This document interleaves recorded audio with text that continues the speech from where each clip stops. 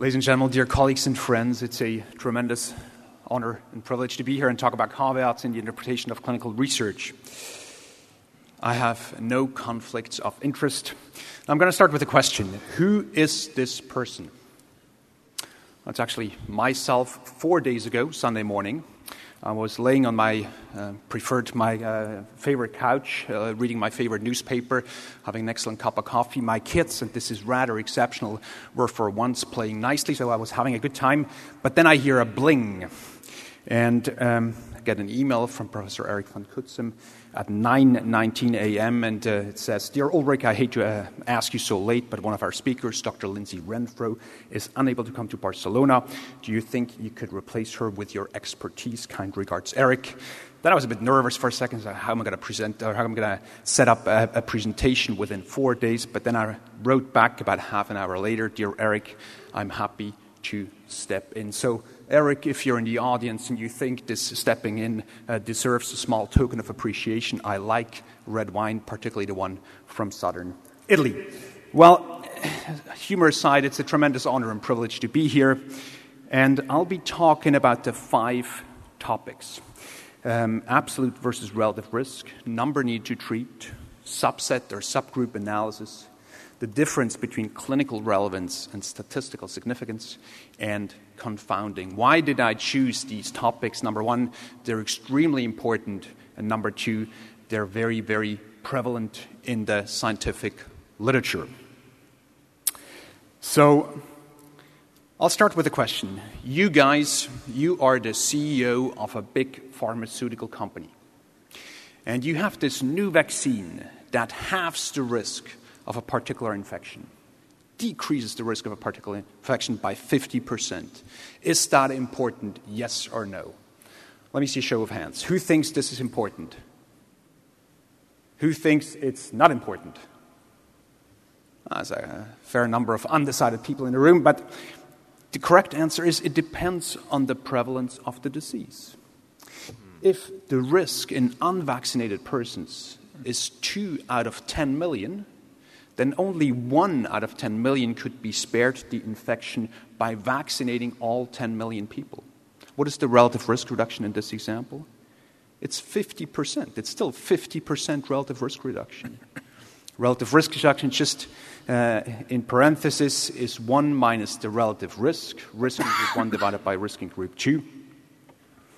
But what is the absolute risk reduction in this example? And the absolute risk reduction is risk in group 1 minus risk in group 2. You'll get all these slides. You don't need to take notes. So the absolute risk reduction in this example is 2 out of 10 million minus 1 out of 10 million. It's 1 out of 10 million. And what is the number needed to treat? Well, the number needed to treat, this is the number of patients who must be treated to prevent one adverse event. And this is the beauty, this is the most important slide I'm going to show this morning. The number needed to treat is the inverse of the absolute risk reduction. So in this example, the number needed to treat, you take the inverse of the absolute risk reduction, and it's 10 million. The point, ladies and gentlemen, the point I want to make here this morning is you can have a very, very substantial relative risk reduction with a very small absolute risk reduction and a huge number needed to treat. So number needed to treat is an extremely valuable statistical tool to evaluate the clinical importance of a certain result. And again, a large relative difference can be associated with a very small absolute difference. And hence, I always tell my residents, look at the absolute difference and ask yourself if this absolute difference is of any clinical relevance. I want to give another example from the IDEA study. Fantastic trial. You all know, you're all very familiar with the IDEA study designs for stage 3 colon cancer patients who were randomized 1:1 to 3 months of adjuvant chemotherapy versus 6 months of adjuvant chemotherapy, CAPOX or FOLFOX. And the primary endpoint was disease-free survival at 3 years. And this is the Kaplan-Meier curves of the overall patient population. And you can see that the absolute risk reduction in the IDEA trial was 0.9%. So 3 months of adjuvant chemotherapy, very, very similar to 6 months of adjuvant chemotherapy. Now, what is the number needed to treat here? And again, it's very, very simple, and I really want you to take this home with you and use it in your clinical practice. It's the inverse of the absolute risk reduction, and it's 111. That means you need to treat 111 patients with 6 months of chemotherapy instead of 3 months with the associated toxicity to prevent one recurrence at 3 years. Next topic is subgroup or subset analysis. And Professor Peter Slay from Oxford, a very brilliant mind, once said, subgroup analysis in clinical trials, they're fun to look at, but don't believe them. And there's an interesting example. It was published in The Lancet about 30 years ago. It was a randomized trial in patients with suspected acute myocardial infarction. So a randomized controlled trial with over 17,000 patients with suspected acute myocardial infarction. They were randomized 1-to-1 to aspirin PO daily versus placebo. And the result showed a statistically significantly decreased mortality in the aspirin group. So this result was clear-cut, statistically significant and clinically relevant decrease in mortality in patients with suspected acute myocardial infarction who were randomized to the aspirin arm. And this paper was published. But then the authors get a letter to the editor. And in this letter to the editor, those who wrote this letter to the editor said, please publish more subgroup analysis. Now, the authors who were very familiar with the fallacy of subset or subgroup analysis, they looked at the star signs of the patients. They had the date of birth of all 17,000 patients. They looked at the star signs, and they showed that patients who were born as Libra or Gemini had no benefit whatsoever from aspirin. This is really a very good and very obvious example how subgroup analysis can be fallacious. So be careful about subgroup analysis. There's data torture. If an overall trial is negative, then you look at a variety of subset data torture, data massaging, we call it. Subgroup analysis or results from subgroup analysis are hypothesis generating rather than hypothesis testing. And of course, the more statistical tests you run, the more likely you're going to be to get a statistically significant result. This is a table. On the left, you see the number of statistical tests run. On the right, you see the chances of getting a positive result by chance alone. And you can see if you run 5 tests, you have about a 22% chance of getting a statistically significant result by chance alone. If you do run 10 tests, this chance is 40%.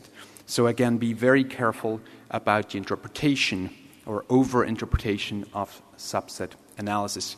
If you do have subset analysis, you may want to correct for multiple testing using Bonferroni or other statistical tools.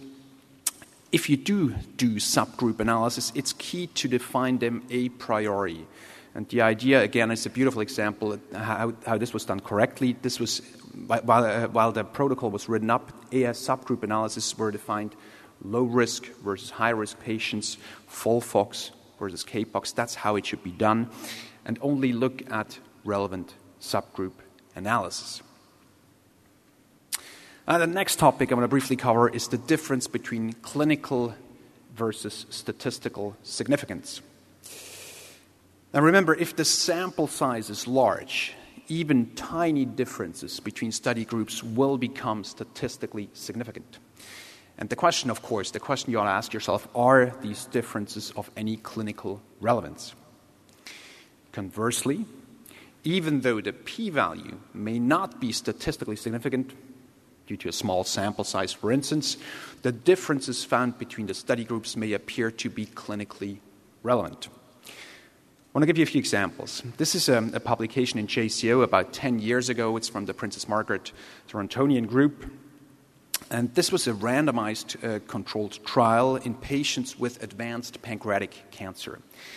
And these patients were 1-to-1 randomized to gemcitabine, which was the standard of care at that time, versus gemcitabine plus erlotinib. And the primary endpoint was overall survival. So a trial was performed.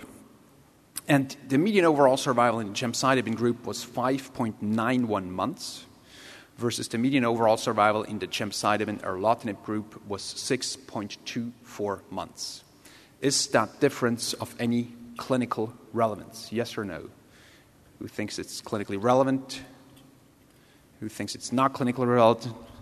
The vast majority thinks it's not clinically relevant. I fully agree. This is not clinically relevant difference. It's about 0.33 months, about 10 days. That doesn't make any difference.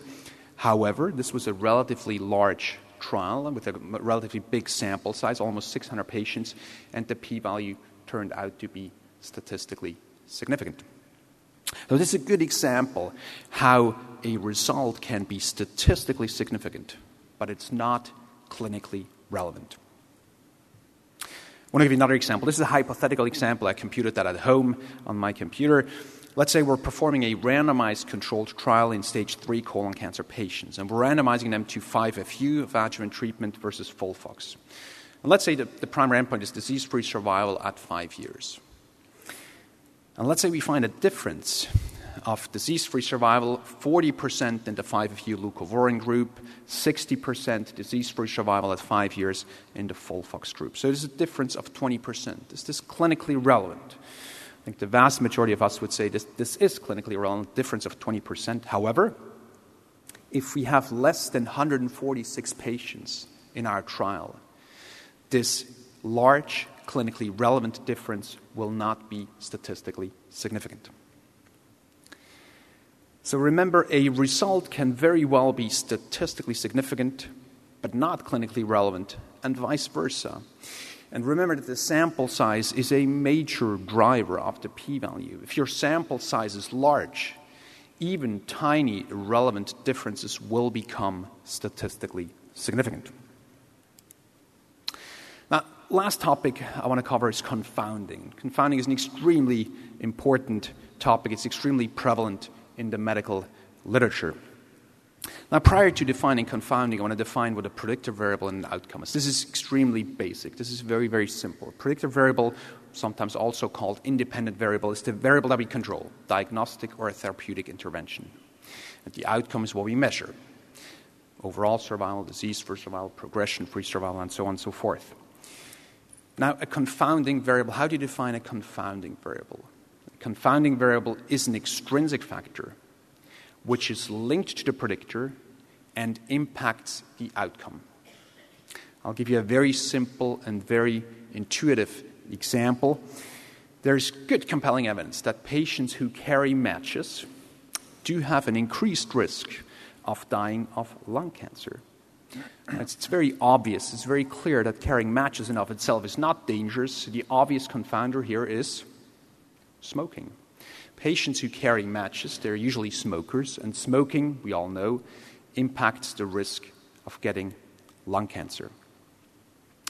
Now, what can you do if you have confounding in your own study? You can stratify. If you stratify by the confounder, by smoking, carrying matches will no longer be associated with increased risk of getting lung cancer. However, if you have many confounders, stratification becomes cumbersome. If you have one confounder, you have 2 strata. With 2 confounders, you have 4 strata. With 3 confounders, you have 8 strata. And this increases exponentially. And hence, if you have many confounders, to perform a multivariable analysis is really the way to go. Multivariable analysis provides the risk-adjusted impact of the predictive variable on the outcome after risk-adjusting for putative confounding factors. I want to give you an example. Let's say we're performing an observational type of study comparing open versus laparoscopic abdominal perineal resection for low-lying rectal cancer. And the endpoint is overall survival, and the primary predictor is the technique, laparoscopic versus open APR. So here's the setting. Laparoscopic versus open abdominal perineal resection, primary predictor variable. Overall survival is the primary outcome. And let's say we're performing this study, and we'll see that patients in the laparoscopic group, this is the black line, patients in the laparoscopic group, they have a significantly better overall survival compared to patients in the open APR group. I'm asking you, can we be sure now that laparoscopic surgery is superior to the open technique? The answer is no. It's very well possible that in the laparoscopic group, we have the good patients with early stage disease, with well-differentiated cancers, young and healthy patients. Whereas in the open APR group, we have the bad patients with advanced disease, with poorly differentiated cancer, old comorbid patients. And all these factors, age, comorbidity, stage, grading, are confounders in the relationship of the primary predictor, laparoscopic versus open APR, and the outcome, overall survival. So it's key to look for confounding. Often you find in the medical literature, you find highly statistically significant associations between a predictive variable and an outcome. Always ask yourself, is it possible that this association may be confounded? So look out for confounding. I conclude.